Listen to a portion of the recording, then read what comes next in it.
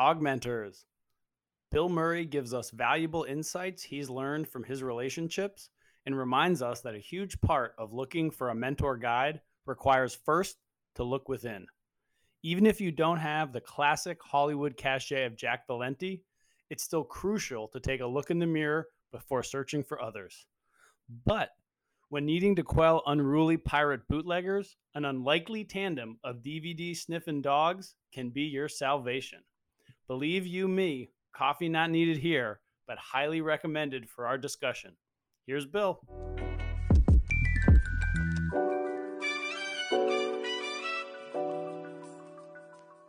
Bill runs the National Coffee Association, which anybody who knows me knows it's basically above everything. Not maybe my kids, I'm not sure, probably my husband, no, other things. Coffee is like the most important, is like my favorite thing. This whole situation runs on coffee. Don't know how I would live without it. So when we met and I had the opportunity to help create a strategic, or help with you to do strategic planning for the National Coffee Association, it was basically my dream job and what I felt I was legitimately put on this earth to do. And getting to spend time with you and your great organization and the other folks there was really one of my favorite projects I've ever done. Don't tell my other clients or the other people I do projects with, but No. It was really fun. And what I appreciated, Bill, is I met you at a point in my career where I was just really getting to be a leader. I was just really feeling comfortable in my own leadership, and I was able to sort of see my organization as something beyond just me and to grow. And you really saw that in me, and you really reflected it back in me. And it really was a huge change in my career during that time. So you certainly probably didn't think of yourself as being a mentor to me. You're just my client, but you really were for me as well. So I just wanted to say that and say a big thank you to you for that. It meant a ton to me.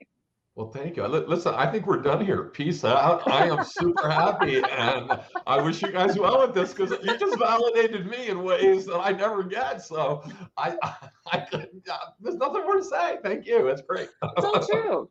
It's all true. As I'm drinking my cold brew. So I'd love, Bill, if you don't mind, just I know you and Jimmy caught up a little bit, but maybe a little bit about your background or how you got to where you are today. Yeah, sure. So I'm Bill Murray. I'm the president of the National Coffee Association. The National Coffee Association is a trade association, and what that really means is we represent a very large group of companies and organizations that have an interest in the coffee business. So whether these are trucking companies, shipping companies, coffee companies, they all have a common interest in seeing more people drink more coffee and seeing a healthier business environment. And that's what we do. So I run the association. We're actually a very small organization, 9 people, just under a $4 million budget. Certainly personally, $4 million is a lot of money. But in terms of a trade association, this is a little itty bitty organization. Small but mighty. Yeah. So Bill, I was doing a little research, and is one of your interview questions, or to be part of the team, that if you put anything in your coffee, you are immediately disqualified? You have to drink coffee black? But it's funny. We have 1 or 2 people on our staff who don't even drink coffee, and I know, and I promise not to tell you. How do you trust them, Bill? How do you trust them? How do you trust people who don't drink coffee? Well, I tell you, it's funny. After I got hired at the Coffee Association, one of our staff people came up to me, and this person was terrified, absolutely terrified, and came up to me and said, "I have this confession to make," and I thought, oh no, here we go. What is it? I just got hired. I don't drink coffee. And I was like, wow, okay, well, we'll work on that. But in the meantime, we got work to do. So, And pre-coffee, you had a whole life pre-coffee. You did some other Well, really cool I did. So I'm really a trade association executive. What I like about working in trade associations is the work is never boring. You're trying to build a consensus among companies that are in competition with each other, usually. And very often, they're asking you to take care of things that are category wide, that are new issues, that are technical issues, where any individual company can't deal with it on its own. So I worked for 22 years and worked for the Motion Picture Association of America. I worked with Paramount Pictures and Warner Brothers and 20th Century Fox and all their divisions.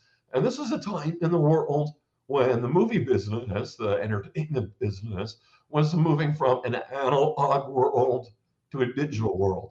The world for movie companies, it really hadn't changed in about 100 years. They were still putting film in projectors, and suddenly their whole world was upside down. People were downloading movies without permission. People were making DVDs, and there were huge factories of illegal movies being made around the world. There's a poster on the wall behind me. I led to the creation of a pair of Labrador retrievers who were DVD sniffing dogs used by our anti-piracy team. So my job, my background professionally, is in managing complex organizations, taking on issues that one company or a couple companies can't really deal with. And it's at the intersection of public relations, technology, regulation, government, all these things. Sometimes I get asked a question, what's a typical day at an association? And the answer is, and I really mean this, there is no typical day. And that's why I like what I do, because it's always something different. I love it. That's amazing. So how did you come up with 2 dogs to sniff out the issues? Because I know you're good at dealing with competition, but it seems like one dog wants to be alpha and the other one's going to be beta. You know, how'd you navigate that? Well, these 2 dogs, you can look them up on Wikipedia, Lucky and Flo, the world's first DVD sniffing dogs. So what was happening was the people that were making bootleg DVDs, these were really factories. There were factories in Russia and China, and these DVDs were getting shipped all over the world. So we were working with customs officials in different countries and asking them to look for shipments that looked a little janky in terms of the paperwork or the packaging. But a funny thing happened. You know, I met a woman who was sponsoring landmine sniffing dogs in Bosnia. And then I read an article about dogs that were being trained to treat cancer. And I was talking to some of the people that were working for me on this anti-piracy thing, and they said, look, this is out of control. We can't keep up with this. The number of bootleg DVDs running through these huge warehouses is so enormous that the people that we're working with, they just can't keep up.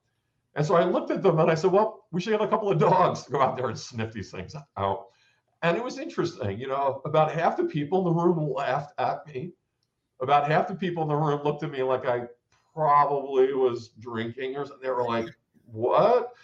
And I was like, well, no, they sniff landmines, they sniff cancer. Why can't we train a couple of dogs to sniff DVDs? So it turns out that a DVD has a certain type of plastic, an optical grade polycarbonate, like in the lenses of your eyeglasses. Oh, wow. So we could teach the dogs to sniff that out. And the way you teach dogs to do this when they're very young, you train them, you keep them in their crates. And anytime you bring anything good, you bring along with it a DVD. You bring a tennis ball and a DVD, a bowl of food and a DVD, a treat and a DVD, a leash to go for a walk in the park and a DVD.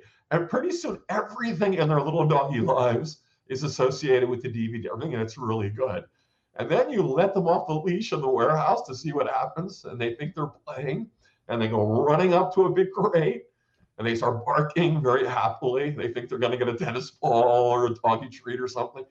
And the customs official takes the bill of lading, and if it says something other than legitimate DVDs, they bust open that crate and they find what's in there. So these 2 dogs went all over the world. They had more frequent flyer miles than most people, but we got a lot of media and we got a lot of attention from people. And that was part of what we were doing, raising awareness. Jimmy, I can't even believe my mind's blown because our whole thing was Sherlock and like searching. This is like our whole part of this of the mentoring thing that we wanted to talk about was searching. Little did we know that Lucky and Flo were like the most amazing mentor searching dogs. Also, I didn't even put that together. You'd be a perfect one for this Sherlock. That is I love that story. Isn't that amazing? Bill, I'm actually blown away because I thought you were like, oh yeah, we got some cute dogs. It'll be like nice for media to like talk about them sniffing them out. But you're like, no, they're actually sniffing out DVDs. Like, right. mind blown. Right. So the question we used to get all the time, which we didn't tell anybody for years, how do the dogs know the difference between a legitimate DVD and a bootleg DVD? And the answer was they had no idea. They're dogs. But the thing is, the illegitimate, the bootleg DVDs, they were all hidden somewhere. So, if a dog is running through a flea market in Malaysia and they start barking at this stall, and the stall is selling pocketbooks and handbags, and there's probably some bootleg DVDs back there. So we didn't tell anyone for a really long time that the dogs couldn't process intellectual property rights in their heads, I thought you were going to say something that like it was very clear that the dogs would only find Adam Sandler movies as bootleg. Yet Quentin Tarantino was of course legitimate. Right, exactly. No, I couldn't go there because favorites, their favorite movies. We love all our children equally when you work for a trade association. You see, so everyone's a favorite. Yeah. There you go. Well, that is a fantastic. Love all our children equally. I'm curious for you if you ever had any, and we use the term when we talk about mentees, we talk about believers, people that believe in themselves. So were you ever the mentor or guide to anyone who really had an effect on you, where you were kind of maybe more in that mentor guide role, yet a mentee believer really had an effect on you and changed your outlook at all? Yeah. I think there are a number of people who I've had those experiences with. I think one of the things that's very interesting, I mean, we're on video here. You can see my gray hair. I go back a few decades, and this idea of mentorship is somewhat recent. And what I would say is, when I was younger, the idea that people had mentors wasn't such an obvious thing. There were certainly people that we would look up to, people we would learn from, but the idea of a structured or formal relationship wasn't so much of a thing. And I find in my own relationships with my mentees or people that I'm working with, they tend to be more unstructured relationships. I tend to work with people very often who just asked me to work with them, but people who I've respected or seen something in that attracts me to work with them. And I think the key thing here for me is that in helping people answer their own questions, you can get a sense of what your thought process is, of what the things are that you value, how you go about making decisions. And I think if you're paying attention as a mentor, that can make you a better executive, and it can make you more effective, even individually. Someone comes to you and asks you a question and they say, how did you make the decisions that you made to get where you are? And sometimes we don't even ask ourselves these questions, right? We don't reflect on what's taken us here. And so when we get questions like that, it's an opportunity to step back and to think about who we are and how we got here and what we can share with other people. And so truthfully, every time I interact with somebody with whom I've got this type of relationship, I grow a little bit and I get something out of it every single time. I probably wouldn't be doing it if I didn't, to be honest. So does it feel like it kind of happens more naturally? There isn't necessarily a sort of formal process that you've had where people have come and sat down and said, Bill, will you be my mentor? Here's what it entails. Here's the timeline of which I'm looking. Or have you had people who have wanted more of kind of a formal relationship with you that way? No, so great questions. I used to work at a different association before I came here, in between the Motion Picture Association and this, and we worked to set up a formal mentorship program. And I'm not quite sure how well that worked for everybody. They were all volunteers, and I'm not sure that you can force these relationships if the chemistry isn't there and if both parties aren't on the same wavelength. And so for me, and I'm just speaking personally, there's all different kinds of Yeah. programs out there. Of course. But I can tell you as a mentor, that's exactly, Julie, how my relationships have come about. People have come to me and they've asked me questions. They said, hey, I'm thinking about this or that. Do you have any suggestions or advice? And we'll have a conversation. We'll brainstorm a little bit. And then they might come back in a couple of months. So we have another conversation. And it tends to grow organically. And I think for me, I like that a lot. I like that organic relationship where it comes about built around specific issues or needs. I especially like the chemistry. You know, if I don't feel comfortable with somebody, and part of this is ethics. It's the type of questions they're asking. It's what their focus is on. You know, someone comes to me and says, I've got a business issue. How do I make more money? That's not something I really have an interest in helping somebody with. If somebody comes to me and says, I'm working in an allied organization with you. I'm not sure this is the right organization for me. I like what I do. I'm committed. I'm wrestling with some questions. That's the kind of thing that I think is worth a deeper reflection. Again, if you feel good about the person you're talking to and what they're trying to do. I actually love that because it reminds me so much of the search that we were talking about. I mean, the fact that Bill, you know, I would consider you a mentor. Obviously, Jimmy and I have gone through phases where we've mentored each other in different ways, and now we're doing this together. So it's like I couldn't have predicted that in any way. I couldn't have said, okay, I'm going to go talk to this person. I'm going to go talk to this person. These are people who I would imagine be my mentor. But I think when you're just open to it and you're really open to lots of conversations, you're open to putting yourself in situations where you're talking to people of different walks of life or, you know, in different areas. And again, kind of judging that chemistry, right? As somebody, and Jimmy and I talk a lot about this, we were saying the personal and the professional, you know, this person's doing something, Bill, I look to you as somebody who's doing something really cool and meaningful and challenging and amazing in your life. And then also, you know, you were a lot of fun and you were able to laugh and you were able to, you know, it seemed like you were enjoying what you were doing as well. And that was something that I really admired about you. So I think just putting yourself in situations where you can find, you know, these potential mentors, maybe not in such a formal situation. I think, you know, this question about formal mentorship versus informal, I would almost, from my perspective, I would reframe this. I would say, as you're thinking about mentorship, the question really is, who can you learn from? And, you know, if you're at a university, you've got one professor who's teaching you one thing, another professor is teaching you another. You have a bunch of different people in different disciplines helping to educate you. There's no reason you shouldn't continue to think about that as you go through life. You know, someone who's a good CFO, they can teach you about financial skills. And once you feel comfortable with that, you might want to move on and get a different set of skills. I think, and this is probably a bit heretical, there's also the anti-mentoring. There's no reason you can't look at people and say, I don't want to be like that person. Why not? What am I? No, I'm very serious. And I'll tell you a story from my own career. Please. I was working at the Motion Picture Association, and I was working for a gentleman who was incredible. I mean, just wonderful. But one night, he sent an email up, and I was a very junior executive, and very typical in terms of how his stylistic approach was. And he said, I need this before you go home tonight. Make sure I get this before you go home.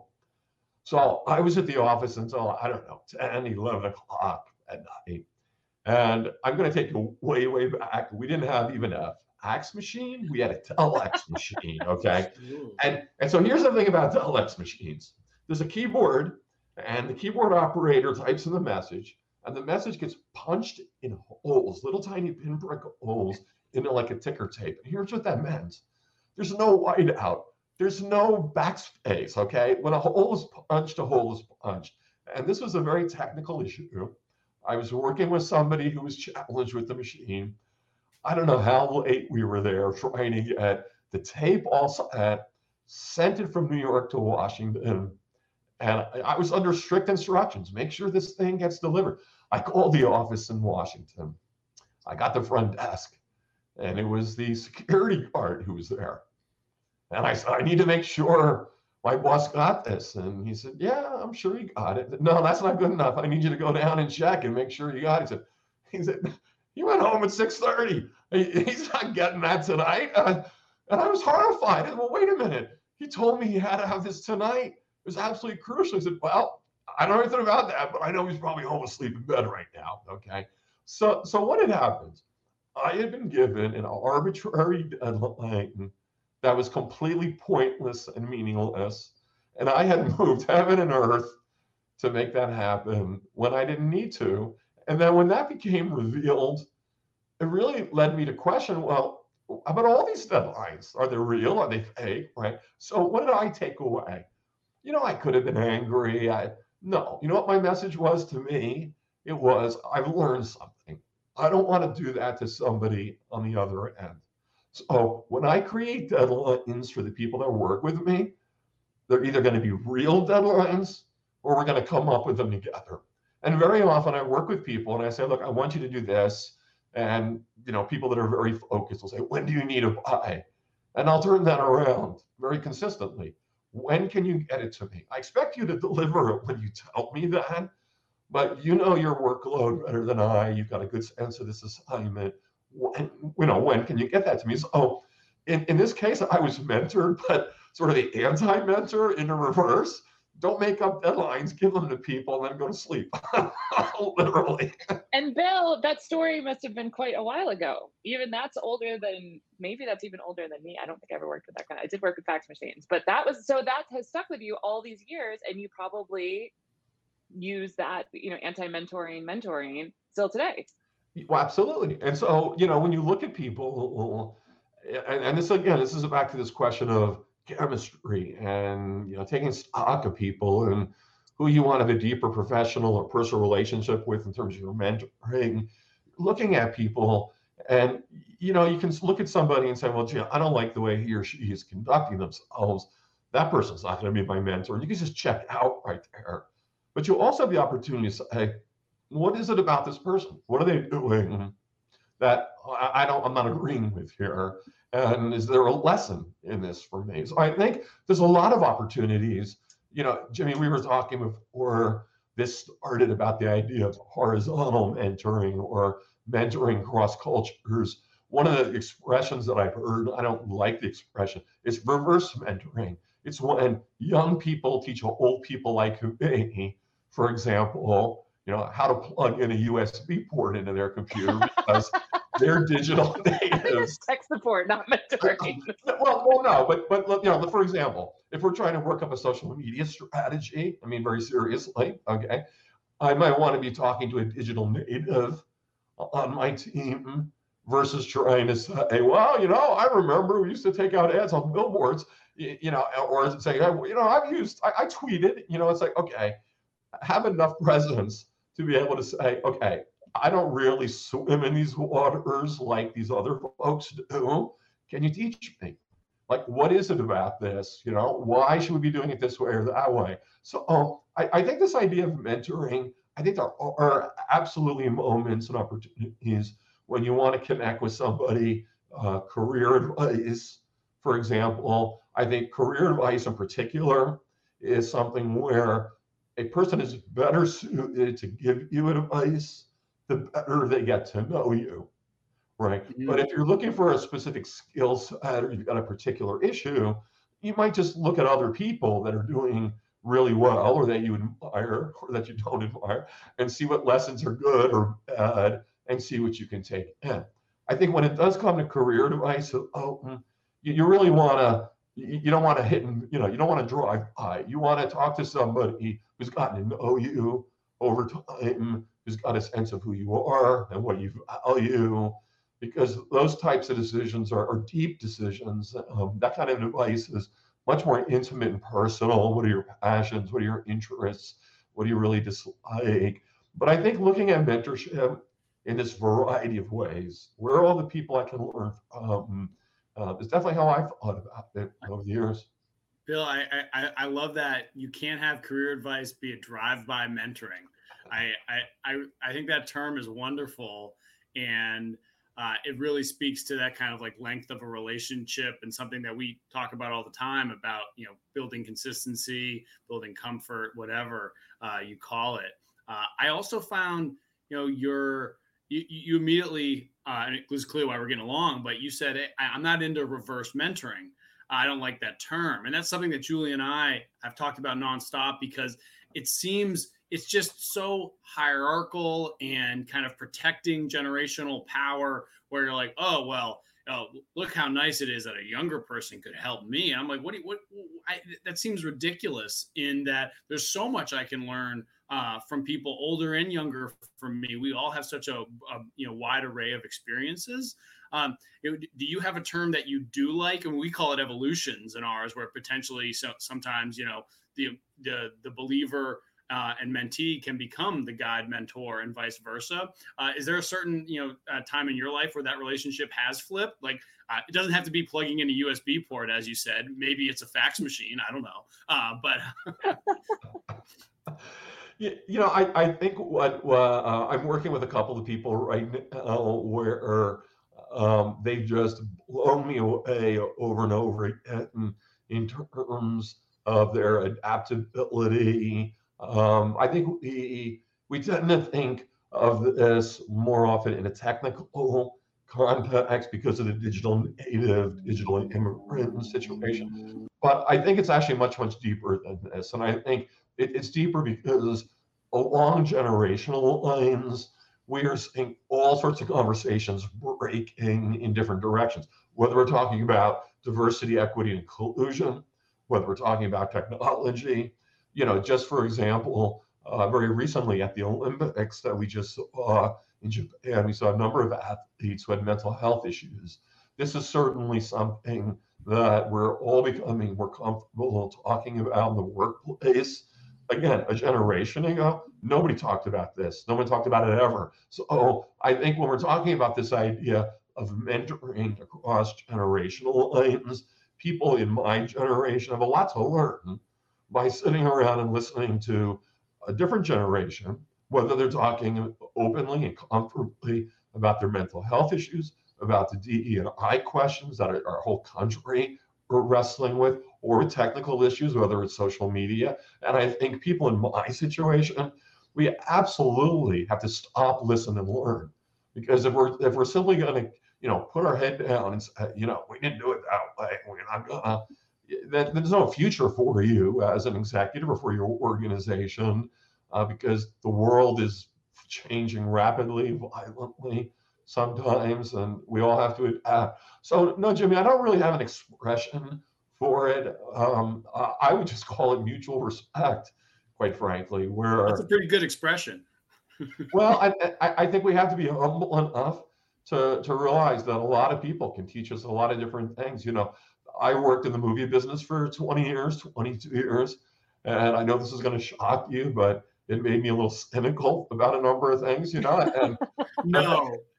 I know, go figure. And every now and then, something will come up in the workplace and I'll get kind of cynical. We just got this thing came in and I've got this one person on my staff who's always, looking at that glass is half full and said, well, maybe the person just blah, blah, blah. And I hit the pause button. I always do. And I say to her, I really got to give it to you. You help me balance my perspective. You help me be a little less cynical, a little. And I think that's good rather than jumping to conclusions all the time. Now, I respect her opinion. I respect her as a team member, as a person. And when she speaks about something like this, I listen. So that's how I see it ultimately. So Bill, I'm a little concerned though about the diction in the office. Do you actually say glass half full or mug half full? That's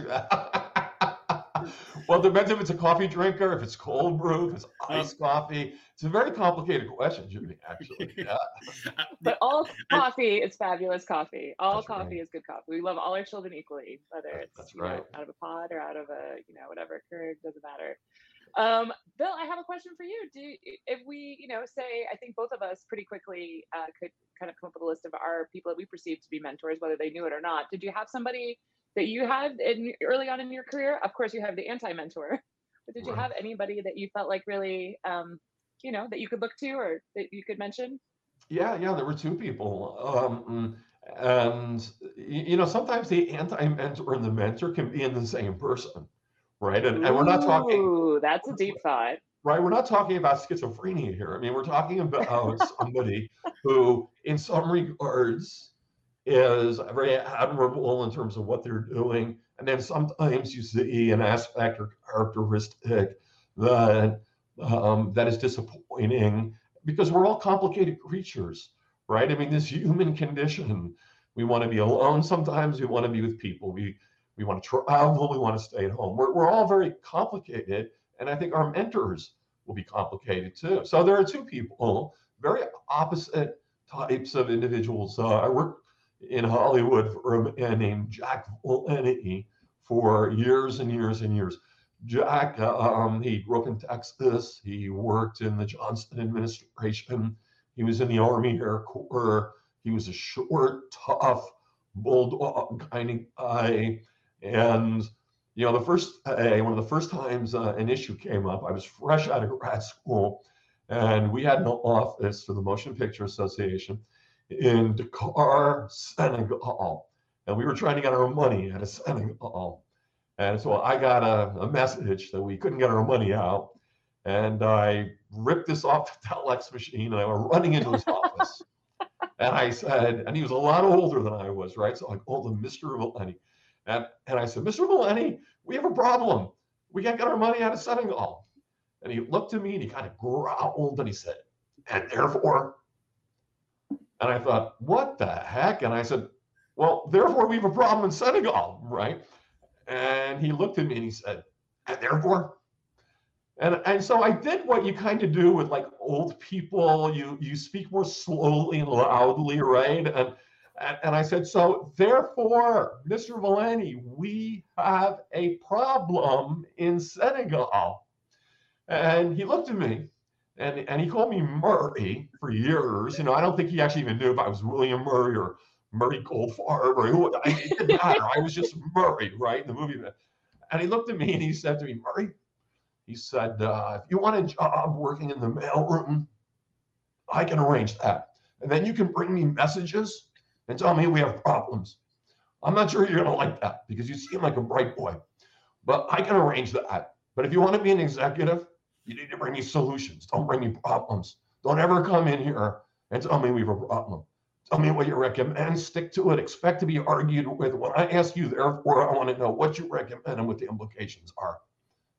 So I said, so therefore, I'm going back to my desk. I'll be back in a while, okay?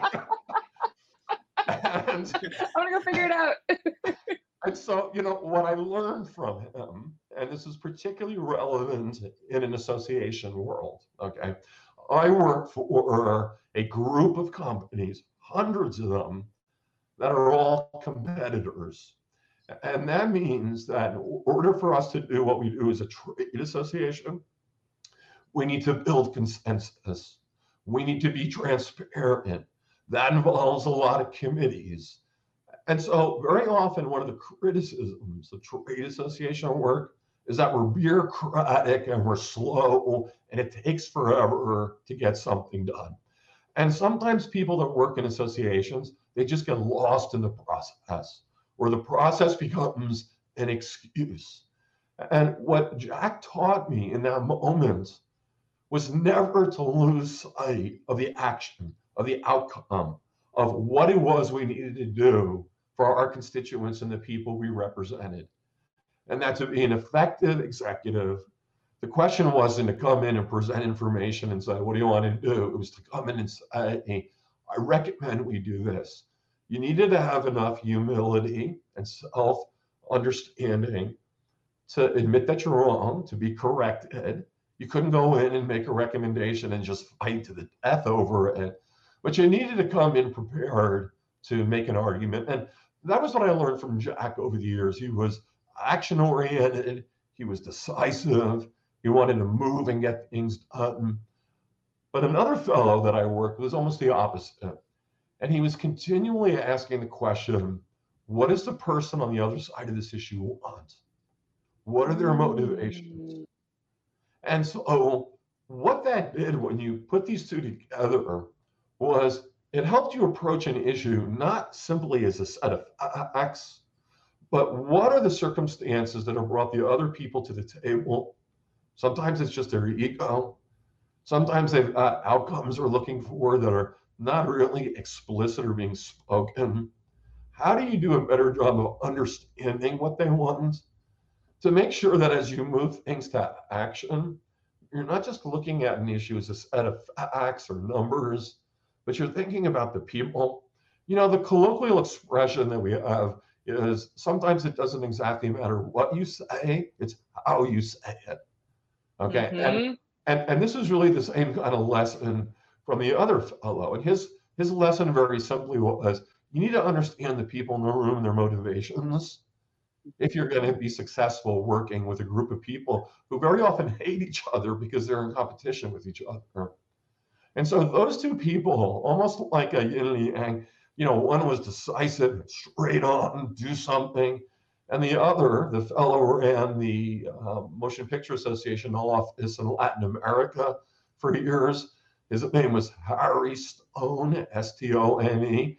And he taught me, both of these gentlemen are long gone, but he taught me a lot about people, about listening, and about being empathetic to the person on the other side of the table. Doesn't mean you have to like them. Doesn't mean you have to agree with them. In fact, it makes you even more powerful if you can get beyond not liking them, but you can understand then still what they're trying to accomplish and what they need to be successful and to feel good at the end of any negotiation or transaction or any interaction with them.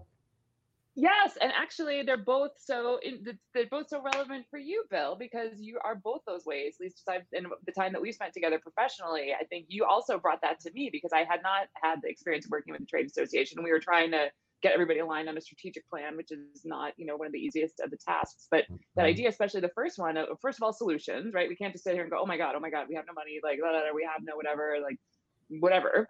Obviously, like, what kind of solutions are we going to get? And then what does everybody in the room actually really want? And what do they actually need? And how do they need to be heard to feel like they are part of the process, which is actually part of mentoring too. And a lot of the words that you were using, and you're talking about empathy, you're talking about listening, you're talking about all those things, are a lot of the things that we use as we're talking about mentoring as well, which is why you again, came off as a mentor to me right away, because you just had that natural way of that you were showcasing kind of all those traits, which is part of, being a mentor and mentoring. So that's so cool. And that it was so early in your career and that you've taken it, just the last 10 years since you've met those men.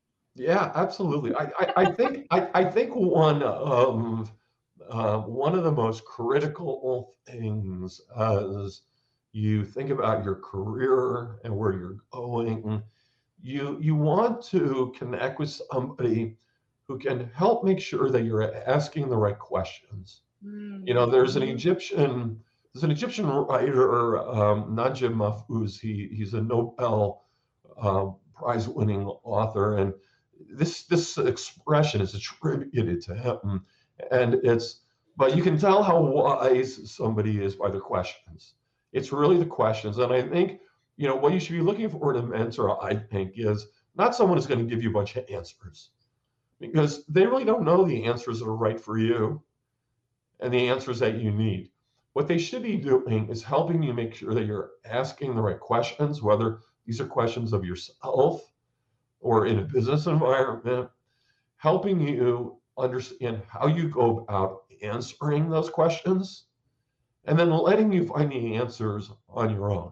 I mean, Julie, if I come to you and I say, well, Julie, what should my next career choice be? And just anyone who's watching, I'm very happy. I'm not going anywhere, right? So if I come to you and say to you, Julie, what's my next career choice? And you say, you should sell gelato. What's that? You should sell gelato. I should sell gelato, right? Or you should go work for the tea association, because coffee and tea fit together perfectly. And I'd be sitting here saying, yeah, but I don't know that I really want to do that, right? The conversation really becomes, well, what is it you like about what you're doing? What would you like to do more of, right? What type of environment do you want to work in? What sort of risk do you want to take? Have you asked yourself those questions, and how do those add up to a particular further set of questions and inquiry? Who might you talk to? Where might you look to learn more about those opportunities? So I think as we think about mentoring, I think one must really take pains to avoid thinking about this transactionally. transactionally. Hey, Jimmy, I need a mentor. Can you tell me, like, what are the 3 things I should do next week? Right? It's like, that is not really, what's going to be helpful, because you're going to get 3 answers. They're probably not right for you. You will have not learned how to go through that process of self-inquiry. I was talking to somebody a couple of months ago. He's been in a position for 15 years. He's really unhappy. He's a good friend of mine, actually. I used to work for me. And he said, I need help. I need to find a new job. I got to get out of where I am. And I said, well, I understand that. People have been really stressed out lately. Let me look at your resume. So he shoots his resume over, and his resume was a collection of the different things he was doing.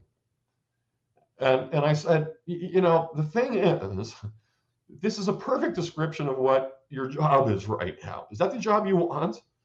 Because if you just want to keep that job or get another version of that job, and it's kind of a weird job because it's a little bit of A, B, and C, right? And you're probably not going to find another job just like this. Well, no, that's the whole point. He said, I want to get out of here. I want to do something different. Well, let's go a little deeper. Okay, what are the skill sets that you have? How are you interacting with your customers? How are you helping them?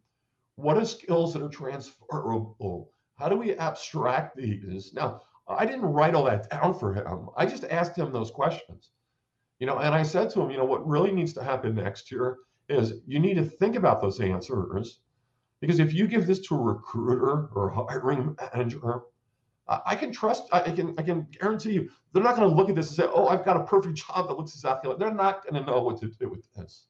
Okay, so let's talk more deeply about who you are as a professional, how you present that, and which of those things that you're doing right now are things you want to do more of, and there's a market for. I think that's how I think about mentorship. It's not, hey, what kind of job should I go look for? I don't know. What do you want to do? What do you want to be when you grow up? So I think as mentees, if you want to continue to use the language, think about their mentors. How can you find somebody to help you with the deeper, bigger questions on an ongoing basis? How can you learn from other people on a transactional short-term basis? That there's a CFO, I really admire his command of financial issues. What can I learn from him in the short term? And I think trying to mix all this together rather than just, thinking about this simply or transactionally will lead to a happier, more valuable, and longer-term relationship. Bill, I love it. You have such a good way of being able to both cut to the chase with and therefore, yet also really kind of explain, all the different pieces in the background as well, especially, that quote about, the wise person knows, how to ask and when to ask certain questions. So I'm curious if I can ask you a question here of, Sure. Do you have, and you also obviously have a lot of experience with mentoring, listening to the anti-mentor, the mug is half full, all that stuff. But is there a certain favorite, article, video, book, or any kind of piece of consumption that you think any mentee, believer, or maybe even someone to help mentor, guide, is there any one piece that you always are like, hey, you should really check this out if you're about to kind of jump into this relationship? Jimmy, you guys were very kind to send me some questions before the session, so you didn't come up empty. And I thought long and hard about this question, and I'm going to give you a very different, unexpected kind of answer. Okay, is it a pirated DVD? Is that what you give people? As a pirated DVD? Julie, is it a Bruce Willis movie from the 80s? Not only is it a pirated DVD, I see your dog lounging on the daybed back there. And I can get him a job sniffing DVDs. You know that? He does not want. He has the best job ever. Is just basically sitting here looking handsome. And yeah, he just looked up here, just talking about him. He said, "Job." Oh no, that's not a good thing. It's like, no, I got a best gig in town. Exactly. I don't think there is, Jimmy, and I'll tell you, I can't recommend a simple thing, but here's what I want to say instead. Okay, when people are looking for mentors when they're looking at people like me at one end of a career. What they don't hear and what they don't see is the path that gets people here. And all I can say is it's not linear. It's not, even when you're in the middle of it, something that you'll understand. I used to like to hike quite a bit. And sometimes you take a trail up the side of a mountain and the trees are obscuring where you are, and there's switchbacks, and you're not quite sure you're in the right place. And then you break above the ridge line and you can see exactly where you are and how the trail got here. I spent about 8 years working for the Public Relations Association of America. I didn't like that job very much. I mean, I will confess, but I learned a lot. And in the middle of it, I was deeply challenged very often, working for 32,000 PR people all across the country. Oh, dear Lord. Okay, exactly. But what I learned, and I didn't realize it at the time, what I learned has helped me enormously in the coffee job, helping consumers understand about coffee drinking and looking at all the media coverage of coffee. And I really love my job here at the Coffee Association. So I think the message here is this. I don't think there is like a single book or an author. There's not anything you can look to. I think you need to make sure you understand who you are, and that's an ongoing process because we all keep changing as we go through life. And I think this is as much about understanding who you are and keeping true, trying to uncover that, than anything else. And that's not as simple. It's not a bumper sticker. It's not a T-shirt. It's not even on a coffee mug, believe it or not. I know. Very sad. Very, very sad. I grew up in New Jersey, and my parents were the first of their generation to go on to professional education. My mother was a nurse, and my father was in the Navy. And on the GI Bill, he became an electrical engineer and went to Westinghouse, where he worked. I was a very sick kid. I spent 14 years with ulcerative colitis that just ravaged me. I dropped out of college, halfway through college. I was bored out of my skull in college. And, if you would look at where I was and what I was doing and say, we're going to interview this guy about mentorship. I almost thought for a minute you wanted to interview me about all the things not to do along the way, and then I realized that wasn't the thing. So, okay. But I think the point is there are these switchbacks, like on that road up that mountain, there are these curves. And I think being able to ask yourself the right questions consistently, to being able to rely on somebody you can trust to help you find your answers to those questions, those are the things that you really need to do. And, I don't think there's any shortcuts. And sometimes in the middle of it, you're not even going to be sure you're on the right course. But I think if you keep looking back to who you are, what your values are, your ethics, and trying to be true, eventually you'll pop out over the tree line and have a vision that you ended up in a good place. So Bill, if I can try to say back what I just heard, given that you work for the Public Relations Association, you kind of said, when things get really busy and jumbled, take a seat with a good cup of coffee and just think about the right questions to ask. Jimmy, are you looking for, because I don't have anything right now, Jimmy, but that is like so impressive. I'm gonna write that down and no, just put it on a cup of coffee and send it to Julie. She could use another mug. Yeah. There we go. I could definitely use another mug. All the good coffee stuff comes my way. I've taught Jimmy a lot about message houses, as a communications professional as well. So yeah, that's what it's about. Is that phenomenal communication. Bill, oh my gosh, this is such a treat. I'm like covered in goosebumps. It was so great to hear. You had such great insight and wisdom. And I think that we got a ton out of this time with you. So thank you so much. I really wish you were in New York.